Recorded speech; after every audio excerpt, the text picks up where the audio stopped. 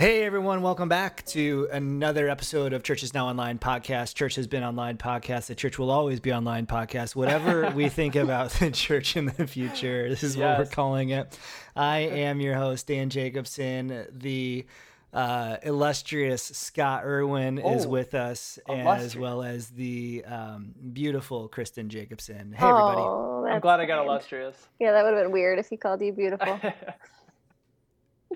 I have no words to say. There were three things that went through my mind, and I filtered them, so that's good. None of them made the cut. Zoom cut them all out.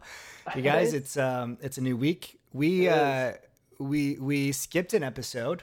Did you guys know that? We skipped a regular Tuesday drop. Right. Did it feel okay to you? It felt okay to me.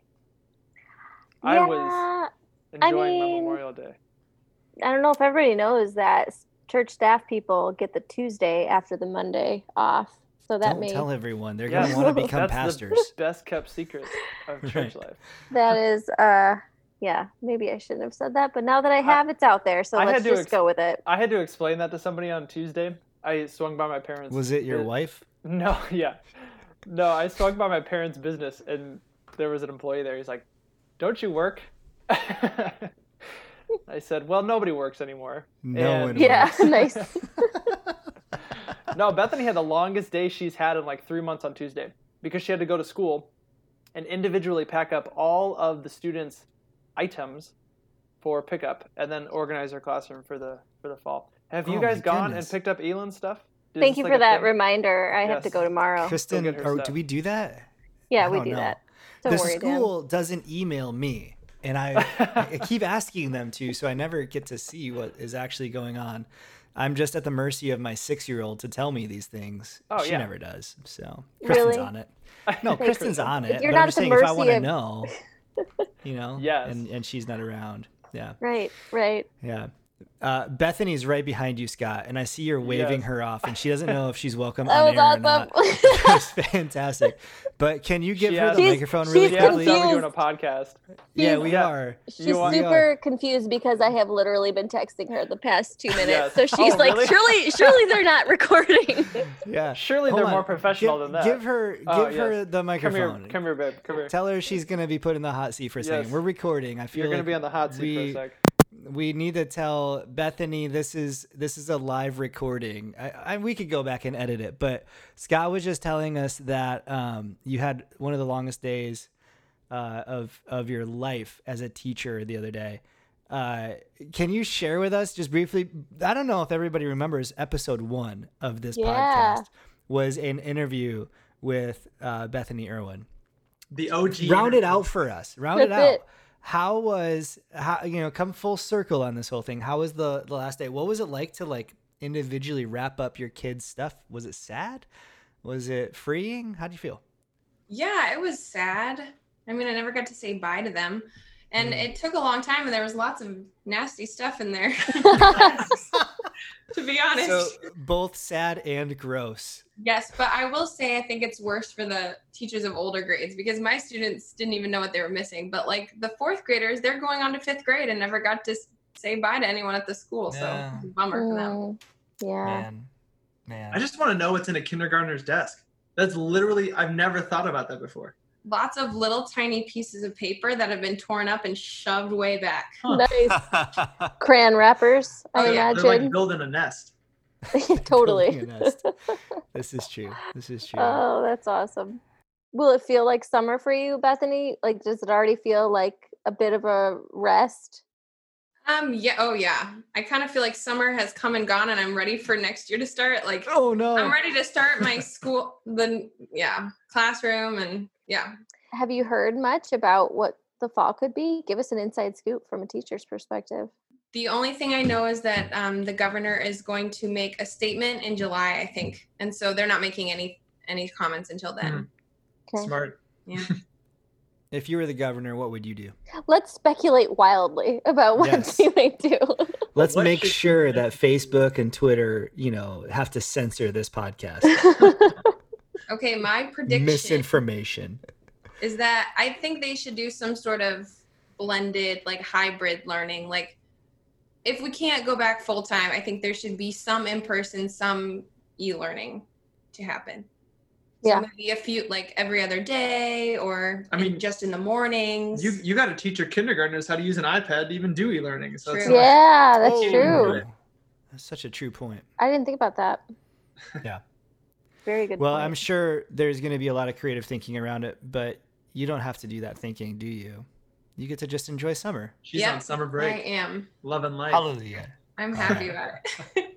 It's good to see you, Bethany. Sorry about interrupting. That was No, good. it's good. This is going to be our highest rated podcast ever. Oh, Yes. good. Full circle. Yeah. Scott always tells our guests that this is a very high production event, and this is a high production podcast, and so we like to come through and prove it whenever we can. Scott, I know you. I'm going to set you up for this. This is a weird transition, but I know you had a pretty fun weekend. You did something that might terrify some people had they been through what you've been through. Yes. Yes, I got back literally on the bike on Monday. If you didn't know, if you saw me last October, I was in a cast for a little bit because I broke myself mountain biking. And Sean, I don't even know if Sean listens to this, but he was there when I broke my elbow on the No trail. way. Yeah. He was there. Sean Horton? Peeler. Shane. Sean, it's Shane Peeler. Yeah. Sorry, Shane. It was Shane Peeler, and yeah, he was literally there when I went headfirst into a jump and broke my elbow. Yeah. But it finally stopped raining long enough. I went mountain biking for the first time on Monday out in LaPorte. Did you revisit the course? So it wasn't the same course. I still need to go back there and spit on the jump that I fell on. But it was an easier course, I would say, in LaPorte. Yeah. And I'd be lying if I said I wasn't nervous. But Yeah. I was. But I didn't fall. Didn't break an I elbow. don't see any go. casts. You seem No. all right. Bethany go. went with me. She scratched up her leg real good, but that was the biggest casualty we had on Monday. Okay. Yeah. Super Moral fun. of the story: Get back on that horse. no, don't mountain bike. Ever. Not worth Just it. Just Not give worth it it. up. Yeah. I thought it was get back on the horse, but no. okay. Oh yeah. That's a better moral. Yeah. Guys, over the weekend we saw some pretty sad news, and I think we owe it to ourselves, to our church, to different members of our community to at least talk about the video that came out with George Floyd. Did you guys hear about all that what happened in Minnesota? Yeah. Yeah, I got it in drips. I hadn't heard the full story really until today, and kind of all what went down. I'm sure I still have holes in the story. I got to be honest with you guys. I saw the story and my initial reaction was not again. Like, Right. and I honestly, I was like, I can't believe that this is possible again. Because my first thought was that guy, was it New York a couple years ago? So it was Eric Garner in New York, right? Who had that chokehold put on him. Yes.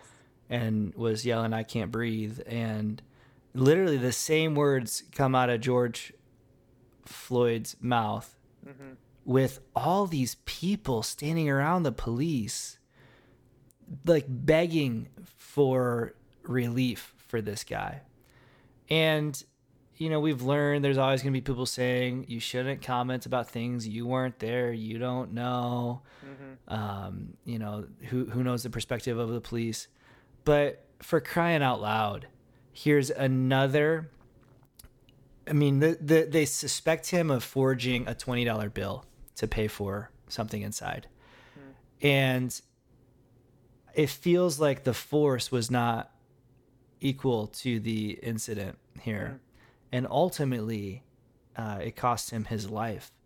And we're not going to dive into the depths. Sometimes we've had guests on who are members of the African American community who process this in a different way than the three of us do, or many of the people at our campus do. But it's still a tragedy nonetheless, still something that makes our heart grieve, still something that it's almost like, why again, how many more times? And I'm just curious how you guys are processing this tragedy. I'm curious if you had any thoughts on it. Yeah, I've been struggling these past I don't know, 12 hours or so in thinking through, you start to see the Instagram posts roll through or the Facebook posts come up of people commenting, and I think it's great that we need to have our voices heard, that we are unhappy and that we are angry.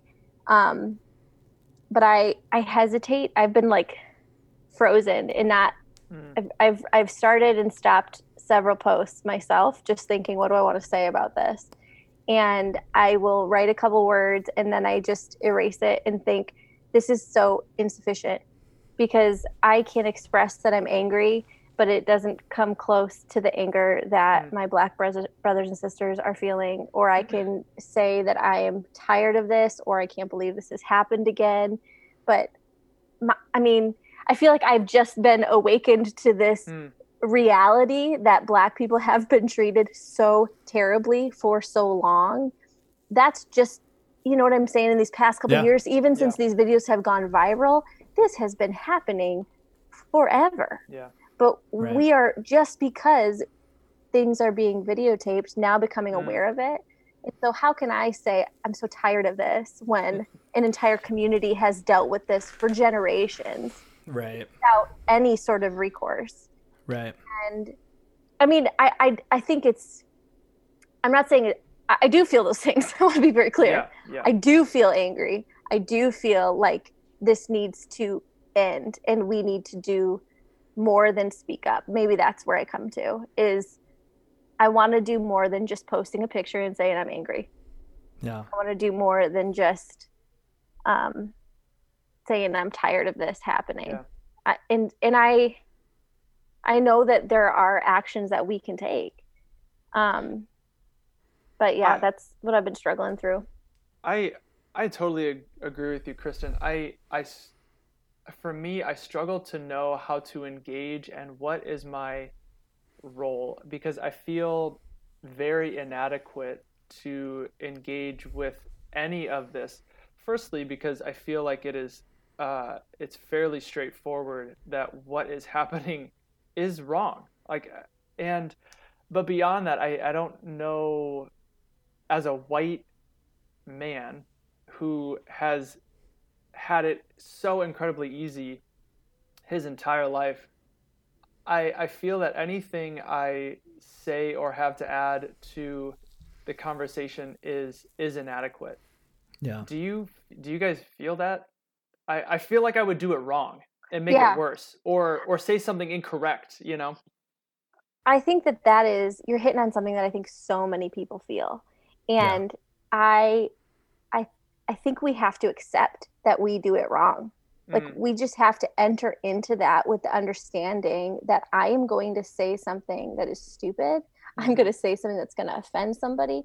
I can remember vividly having a conversation with Dexter and, about these things, and walking away from it and thinking, man, I cannot believe I said that way. And when you are entering into these spaces with brothers and sisters in Christ, there's grace, there is understanding, but the reality that we're going to offend one another shouldn't keep us from entering into that, because reconciliation is hard. Yeah. Can I ask a question? Because you brought up some lingo that I posted a very vanilla, maybe I use that phrase purposefully, a very vanilla reflection upon Ahmaud Arbery. That like the comment section of my very plain post, just saying I'm sad about this. This is wrong. It sparked a tremendous amount of backlash in the comment section, and it's hard to watch a very somber post become hijacked and then become politicized. Yeah. I didn't want any of those things said on the post, but it was Right. dialogue. And so that's fine. And I chose not to delete anything that was written there because I think people have they don't have to ask my permission. They weren't necessarily being vulgar. But one of the comments was in response to someone who was talking about spaces. The comment was, what are these spaces that you're talking about? Who has these spaces? And Kristen, you just used that phrase when you talked about how we enter into these spaces with our Black brothers and sisters. Could you maybe flesh that out for us? Because I think this is an important thing for us to understand. It's a metaphor, but what does that look like? And I think you've entered into these spaces very, very, tangibly over the past couple of years with our Black brothers and sisters here in Northwest Indiana. But what does that look like to see yourself in a space with someone? Yeah. Well, I'm not sure if I'm going to answer this correctly, Dan. I feel like I hope I get what you're saying here. But when I say that, I am thinking about two different things. I think you have to get out of your own comfort zone as an individual. And so that means I started listening to podcasts that were created by people of color, that when I listen to them, it feels like I don't understand, like I am the minority voice here. So Sure. I am listening to a group of people of color talk about issues, engage in a way that sometimes I don't even understand the language they're using. Yeah. But that has so helped me to try and understand the perspective of a person of color entering into an all-white church, for example, and coming to a place where they are now, they are the minority. I am getting a tiny glimpse of what that feels like. And I'm gaining an understanding of their perspective, an understanding of not just their culture, but they're revealing to me my culture in ways that I haven't seen. So when I think about that space as an individual, podcasts, books, reading books that have forced me to, again, acknowledge my own culture, to see the realities of, can we use hot terms? the realities of systemic racism in our country.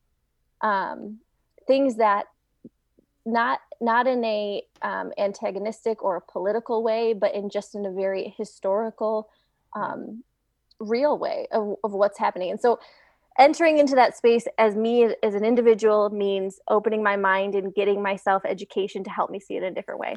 Entering into that space with somebody else is seeking out people who are different than me, seeking out people of color and engaging in conversations that are not easy, and saying, hey, asking questions, not coming at this with, I have this all figured out, but coming into it saying, how can I understand where you're coming from better? Maybe this question, I love just saying, hey, what are you afraid of?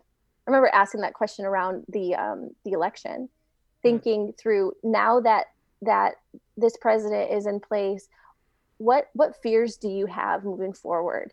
Because that reveals so much about where someone is coming from. And that is not, that is the most human level, right? To just say that you have fears and I have fears, and that reveals so much about our experiences.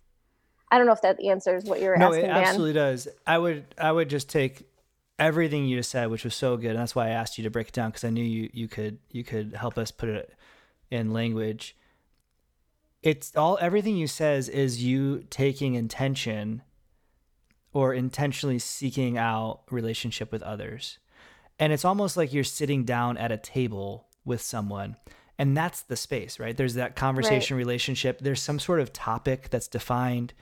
And in this case, the space is the pain in our African-American brothers and sisters in their community.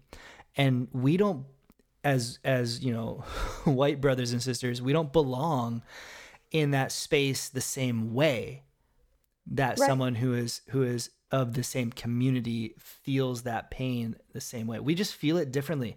And I think part of us entering the space, when we use that phrase, we're acknowledging the fact that I can't perfectly relate to everything that you're feeling, but I want to know. Right. And I care about you, and so I want to ask. And I don't want you to feel like there's this off limit topic that we're not going to go there. And I don't want you to feel like I have this off limit topic that you can't go there, or that I'm unaware that there's a topic that we can't go there. Right. Just say like, hey, we're going to put all our cards on the table. I want to go there with you. That's what we call a space. And that's uncomfortable. Mm-hmm. And, super. And that's not like a click and get your answer. That takes time and is messy and is difficult and is awkward. And we don't want to do that. And I think that's why our Facebook posts just ring hollow. Right. Right. I mean, we can show solidarity and we can show disappointment and we can show, despondency and anger. But what do you do with that? That's your first point, Kristen. Like, I just don't know. I've written this thing a couple times, but I want to have more than just a post. When Dexter's been on, we talked about more than just a hashtag. Right. And so, Kristen, you named a couple things, but what are, I don't know, I think if there are people listening along who maybe they want to see what it's like to understand an issue from someone else's perspective, what are some ways that they could go about doing that and not having to, politicize their Facebook account to do it? How could people take a step either into the space or even just as we're talking about the own struggles that we have dialoguing about these tragedies and our heartbreak about it? What are some suggestions that we have for people? Well, Kristen, I like, even as you think, I don't know, you've already helped me in what you replied to previously. How easy is it now to sit at a table with people of color through a podcast? Like, that's I've never even considered, reaching out and engaging in the conversation. And what a low commitment way to even begin reforming some of my ways of thinking. Mm-hmm. Yeah. There's so many resources in that way. Do we have show notes for this podcast? Because we should. Because we could just drop some of those suggestions in some place where people can refer back to it instead of just having to write it down right now on the fly. The easy one for us to link to is a guy who's recently was on our Facebook Live with our Help Us Study the Bible, Dr. Vince Baycoat. Dr. Baycoat is highly connected in the African American theologian and pastor world. And if I link to you, you can find a bunch of quality, theologically driven, helpful podcasts by people of color. Yeah, I think that's a great thing to do. Books. There are so many books. This is a like I said, in the past couple of years, all of a sudden this is coming to the surface, and even specifically in the evangelical world, and I use that term because I have to. For descripting purposes, but a lot of really great books that are out there and even coming at this. I think it's important for us to read books that are not just coming at it from a Christian perspective. I want to be clear about that. I think there's so much for us to learn beyond just from the church, but there are a lot of great authors that have written about from a Christian perspective and how the church needs to be a part of this reconciling work that is so desperately needed in our country today. Jamar Tisby's book, Color of Compromise, is one that I would put out there right now. There's a book called Wide Awake. I don't remember who wrote that, Dan. Daniel Hill wrote it. Okay. He's a white dude who left Willow Creek to start an urban multicultural church in the Chicago South Side, and it totally failed. You can imagine why. Wow. And he just talks about his experience and how he waded through all that. Yeah. I think aside from just educating yourself and listening to those things, one small step I would encourage us to take is to intentionally, if we're talking about spaces and the pain that a community feels, the Black church talk, and I use that term historic Black church because it's what it's called. The Black church has a way of dealing with cultural issues, even hot button political issues, in a way that white evangelicalism is very timid to do. And so listening, finding, evangelical, and I use that term in the broad sense, not necessarily the capital E, politicized sense, But finding people who preach the gospel, Charlie Dates from Progressive Baptist Church in Chicago's South Side, H.B. Charles, a guy who's been helpful for me down in Shiloh, Metropolitan Baptist Church down in Jacksonville, Florida. He's a wonderful guy. He's the president of the Southern Baptist Convention. I think about guys like Eric Mason, who's over in Philly. Doug Logan is a guy in Camden, New Jersey. Just there's a ton of voices that you can listen to that all believe the gospel, but they come at it from a different perspective. And I think for us as Christians to be listening to the voices of just not our own local community pastors, the reason I say that is because our community often represents a small slice of the larger global community. And if we're only getting our cultural understanding and maybe even some of our biblical intake from one small cultural slice, we'll read the Bible too narrowly. Scott, you and I talked about this on the Help Me Study the Bible on Tuesday night when we talked about application. We don't want to just be in our own little vein and miss the wider context. And sometimes it takes us getting outside of our comfort zone to say, hey, this person's not like me. This person, sees things differently this way. I think that's what made Ravi Zacharias so interesting to so many people, is that he was not necessarily the classic, he was a very brilliant Indian man, and just he brought a different perspective and different flavor to Christianity. And this is what we need as the body of Christ. We need different perspectives. I remember the phrase my grandpa used to say is that, unity requires diversity. Unity without diversity is not unity. It's just uniformity. And so for us to be united in a John 16:17 type of way, let them be one as we are one. Jesus prayed that before he died. It requires us being able to say, hey, you know what, where I see pain in a different place, in a different people, I want to enter into that pain, because ultimately at the cross we are the people of God. Yeah. And so I think those would be just some small steps for us to take and for us to reflect on. Yeah. I think also it's okay for us to bring this up with our friends who, Kristen, you and I have different friends who come from different backgrounds than us that have given us permission to ask the dumb question, right? I mean, we've preempted some text saying, hey, this might be totally ignorant, but can I ask you about something? Right. Those conversations, I just haven't had one go poorly yet. Yeah. And it's because that doesn't mean you have to agree about everything either. You know what I'm saying? Sure. Like, I think this is hard work, and it's not like I'm going to ask this dumb question and then you're going to come back with an answer that totally suits me and I'm totally on board with. Like, that might come back then with an answer that is offensive to me, or is confusing to me, or don't challenging. Right. Just straight up challenging. Yeah. Right.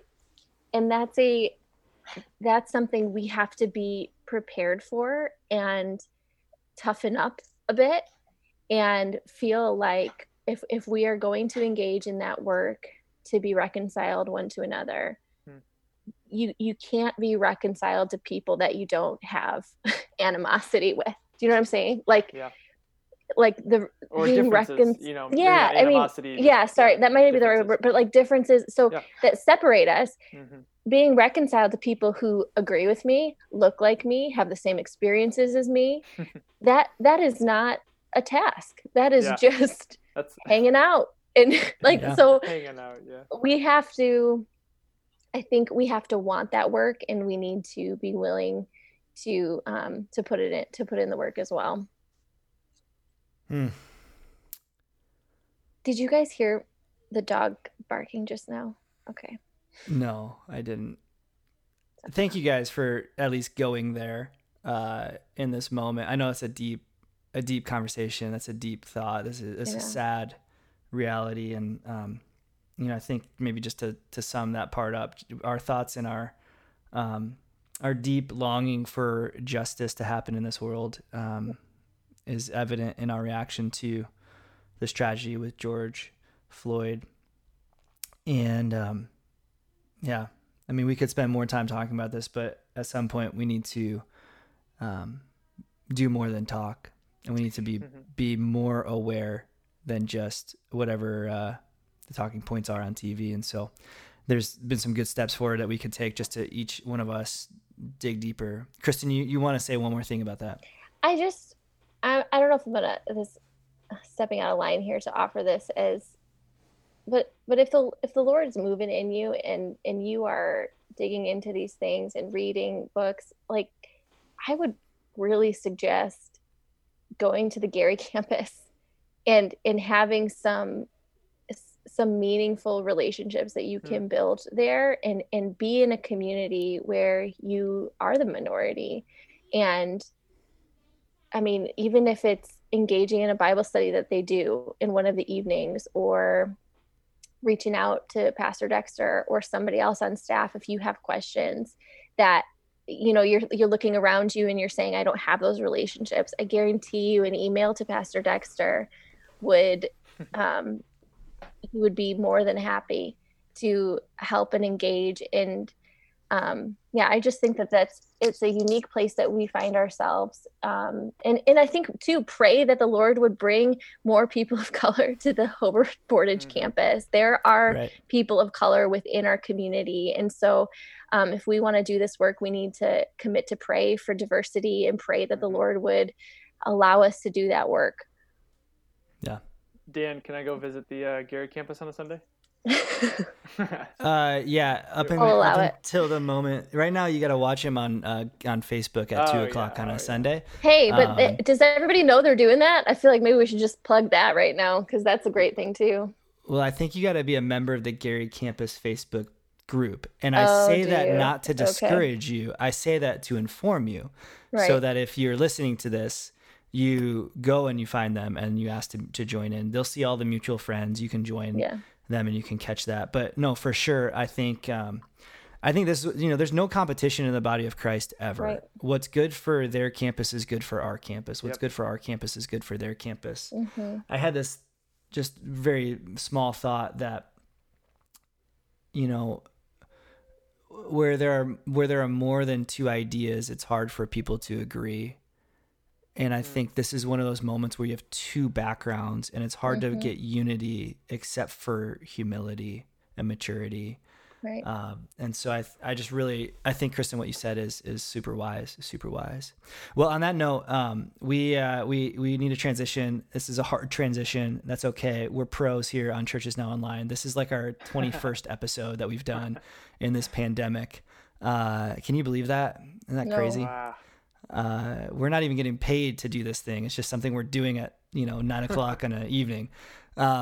So we had a chance. Scott and I sat down with Jeremy Cartagena. Everyone who's listening to this from the Hobart community knows the dude. They've he's the best. Jeremy's out there kissing babies and puppies, and so we had a chance to sit down with him and ask him some questions about what it's like to be a veterinarian during a pandemic. It's fascinating. Some of the things that he's dealt with it just blows my mind. Scott, it makes me feel like you and I don't work hard enough, even though I know that's not true. I know you've been crushing it, but man, he's just making these things work. So I hope you guys will stick around a couple seconds. We're going to tune in to our conversation with Jeremy Cartagena.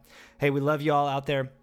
Thanks for checking out Churches Now Online. We'll see you next time. See ya.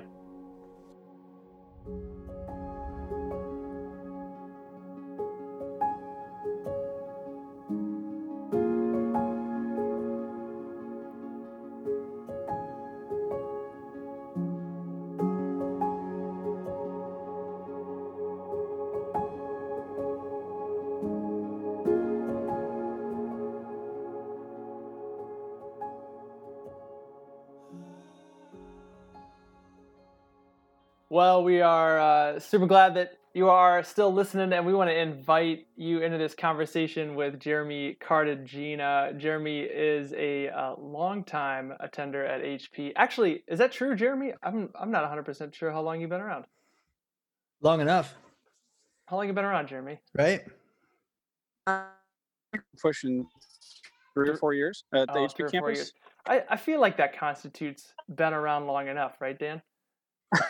That's over half of the time that we've even been on campus, of course. Totally.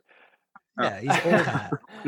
Well, Yeah. Jeremy, as an old hat at HP, we are glad to have you on here. If you didn't know, Jeremy Cartagena is a veterinarian at the Hobart Animal Clinic, right? On 130. Yep. And he's had some interesting times here with COVID, being a partial owner there, just having to change how things work. And we just wanted to kind of pick your brain, Jeremy, as an institution here with the church that is set to reopen. You guys have been open this whole time, correct? Yes, we have. And I'm sure the beginning stages of this was kind of difficult for you guys to manage people. Yeah, there was a lot of fear and unknowns, and as veterinarians through vet school, we actually have a little bit of training in public health and safety. Wow. And so, you know, we kind of fell back on some of our training we had in school, so that's helped a little bit. Yeah. So yeah, managing the people, we were able to, you know, kind of share what we know and what we had heard and what we'd researched, and we were able to ease our staff's minds a little bit. But it's definitely had an effect on how things function. Yeah, I can imagine. So what are some of the differences? So say I've got a sick dog, right? I don't have a dog anymore. Listeners of the podcast have been on that journey. Did they took it away for good? Yes. Actually, Jeremy was instrumental in helping us get the dog back. But so Jeremy, let's just hypothetically say that I had a dog and it was sick. How would things be different at your clinic now? Sure. So at Hobart Animal Clinic, we're a walk-in veterinary clinic. So I guess back in the day, you could just come in whenever you wanted. They'd come up to the front desk and give them your pet's name and who you were, and then you'd be seen. But things have changed with the COVID, and so we've got staff designated. We just call them runners at work, because that's basically what they're doing. They're running all day long. So we've got 2 to 3 people watching the parking lot. Really important for our clinic is being a walk-in clinic is, you know, we got to keep people in order and take them in the order they come. You know, because we don't want someone that's been there waiting for 15 minutes to be seen after someone that just pulled up. And so, so we do our best to keep the car number entries in the parking lot in order, for numerical order for when they're seen. And so we have people coming out and getting the information. They hand them a form to fill out, and then once that's done, we bring it in and put it in the computer system. And then a couple days ago, you know, it's been tough. We've been using Post-it notes, putting on people's windows and stuff to let us know, you know, let staff know that they've already been checked in. But Amazon's been good to us, and we were able to order a bunch of orange, like, soccer practice cones. So we've been putting those on top of the cars once they're checked in. Innovation at its finest, right there. So then, you know, yeah. And I guess I would say that, you know, we're thankful that our clients have, for the most part, been really understanding, because that's really the easy part for our staff. We're just blessed with the staff we have. I mean, they're phenomenal. So after they're checked in, then one of our veterinary assistants comes out, gets a history, puts the dog on a leash or the cat in the carrier, and brings it in the building. And then, you know, we go over it with the staff and do our exam. And then we'll either make a phone call to the owner or head out to the parking lot and talk to him about what we found and ask him some more questions and talk about, you know, what tests we think we need to run and treatments we think we need to do, if any. And then we go back in the building and get that done, and then take the pet back out, and that's pretty much how it's been flowing, and it's been flowing. It sounds a little bit more complicated than it used to be, right? With somebody just being able to walk in the building. Most definitely, most definitely. And I was just gonna say, it sounds like one of those old school, like drive-in restaurants where people would be on, like, your waitresses were on rollerblades. Have you stuck people on rollerblades yet? Yeah. It's funny. We've been talking about it. We've been telling people we're kind of running it like a Sonic. It is a Sonic. You're right. the restaurant. Yeah. that's what we've been that's been the running joke about that. But no, we haven't resorted to rollerblades yet because I don't think our insurance would be too pleased Yeah, with that. I'm sure. It's Jeremy, I'm curious if anybody's brought their dog or their cat in asking or insisting for them to get a COVID test. Have you had anybody asking for that? You know, we have had people ask if dogs and cats can get it. What's the answer? So Yeah, right. I'm asking for a friend. Yeah, right. So there's been a couple reported cases that dogs and cats may have gotten it, at least to the best of my knowledge. I'm sure, most people have heard about stuff on the news with, I think it was either tigers or lions or something. I think it was a couple tigers. Yeah, we watched that documentary already. Yeah. Tiger King? So, the documentary? Yeah, that was my illusion. Yeah. Flying fast and loose there with the documentary. I guess. Yeah. So, but really, it's a big unknown. What our veterinary medical association has been telling us is they can't get it. It would be highly unlikely for that to happen. So, and we're restricted. So there is a test for it. Since those positive cases and those big cats came out, there is a test, but there's a very specific protocol for us to do a test on an animal. Like the owner has to be positive or the pet has to have been around, and then we have to call our state veterinarian that oversees infectious diseases that go from pets to people. So there's a big process in being able to do that. You can't just send it out. I think that's one of the things of this pandemic that's most surprising to me is understanding the depths of levels of positions in our state government. Did you just say we have a state veterinarian? Yeah. So who knew? I did not. So yeah. So there's 75% of the new emerging diseases for humans actually come from animals. And so, that's, I mentioned before that a lot of our training is in public health and safety, and that's why. And so, and a lot of it comes from like livestock, large animals, and small ruminants like goats and sheep and stuff. And there's a ton of federal and state regulations on the transport of animals. You can't really transport sick animals, and that's where a lot of the regulatory medicine comes in through the government. But there is a state veterinarian that oversees all the other veterinary branches in the state and in actually the United States. You have to be accredited to give a rabies vaccination and sign health certificates for transport over state lines and stuff. So it's pretty, it's an intricate. So is there there's a surgeon general, right? Is there a veterinary general for the United States? Yeah, it's and kind of. Do you aspire to that position, Jeremy? This is the real question. No, absolutely not. No, I'm a community guy. I'm just happy serving over and the surrounding towns. So, well, Jeremy, we know that you are a veterinarian, but beyond that, I think you are also very involved. Probably one of the most involved people I have seen in the city of Hobart. If you're ever out with Jeremy, getting anywhere, it takes twice as long because he knows everybody in the town. I'm not even kidding. This is true. This is true. But Jeremy, I know you do a lot of stuff. I know you help with the Hobart soccer team as an assistant coach, and you've had quite just a journey in this whole COVID thing. Your wife had a baby not too long ago. You have been busy the last few months, haven't you? Yeah, it has. A lot has happened since the beginning of the year. So, we our daughter is our youngest daughter now is 6 weeks old, and we've got a 3-year-old at home too.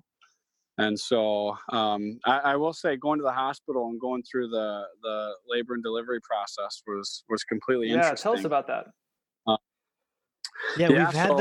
We've had the mom's perspective on this podcast already. Thank you to Bethany Dubach for sharing her thoughts, but we haven't gotten the dad perspective. I think so. I will say I felt like I was kind of in jail, right? So like we, but it's awesome. The protocols, we went to St. Mary's in Hobart, and the protocol was just, I mean, props to them, because I think they're doing the best that they can with Yeah, they're this. good people. So we got checked in. They took our temperature when we came in. All was good. We went straight to the floor we needed to, and they had told us ahead of time, like, when you come in, bring everything you need, because once you're in the room, you got to stay. You can't leave. If you leave, like, you can't come back. And so, selfishly thinking, like, that kind of stinks. But the truth is, like, they're not doing it to be, jerks or upset at anybody. They're doing it to keep people safe. And so they made sure to provide food for, Katie and me. So we both got to order food, and they took really good care of us. So and then after 24 hours, all was well. And usually at least with our first daughter, it seemed like the routine was to stay for 2 days. Forever. It feels like forever. Yeah. So, but after 24 hours, they were really trying to get everybody out of there. And right. so that was good. And we appreciated that. And I know Katie really appreciated that too. So that was an I was just going to say, I know there are a lot of people out there, soon to be fathers that I've talked to, who are frustrated with not being able to participate in some of the things at the hospital, and I guess I get that. But I appreciate your perspective, Jeremy, just in that they're doing what they can, and they're not doing it to be mean, but they are doing it to protect not only the other people in the hospital, but people outside as well. I think that's just a hard place to be. Oh, certainly. And like I said, no one's doing it to upset anyone. And same with where I work and at Menards, when you go in there and have to wear a face mask, it's all these strict regulations are not to be jerks. It's just trying to keep me and you and the cashier and everyone safe. Everyone, and it goes beyond just the people that are there. You can take this stuff home to your parents or your grandparents or your aunts or uncles or children. It's just it's nice to know that certain places are willing to take the heat of making the tough calls to put some restrictions on. So totally. It's also good to know that your cat can't get it unless it's a really big cat. Only the big ones. Only the big ones. Jeremy, I'm really curious. Scott alluded to your future status as a mayor, which is great. But I really veterinary general of Hobart. No, man, if you could, I think you see things from many different angles and from different relationships that you have. And if you could just speak to the people of our community about one thing that you wish, maybe you have a perspective that maybe not everybody else sees, or just a lesson or an encouragement that would help us out in this time, what would you want to tell people? Oh man, I don't know that I've ever been asked that question before. Well, you're getting the hard-hitting questions on Churches and Now with our Online. massive audience, it better be well versed. Yeah. No. Right. No, for sure. That's a good question. I guess the biggest thing is I've kind of seen both sides. I've been to the hospitals and different places where there's restrictions, and we've completely changed the flow of things, how we handle our work and our veterinary clinic. A lot of personal lessons for myself in realizing how much I took for granted. Like my dad works at a hospital. I haven't really gone to see my dad just because I'm worried, and he's worried about passing stuff around. So sure.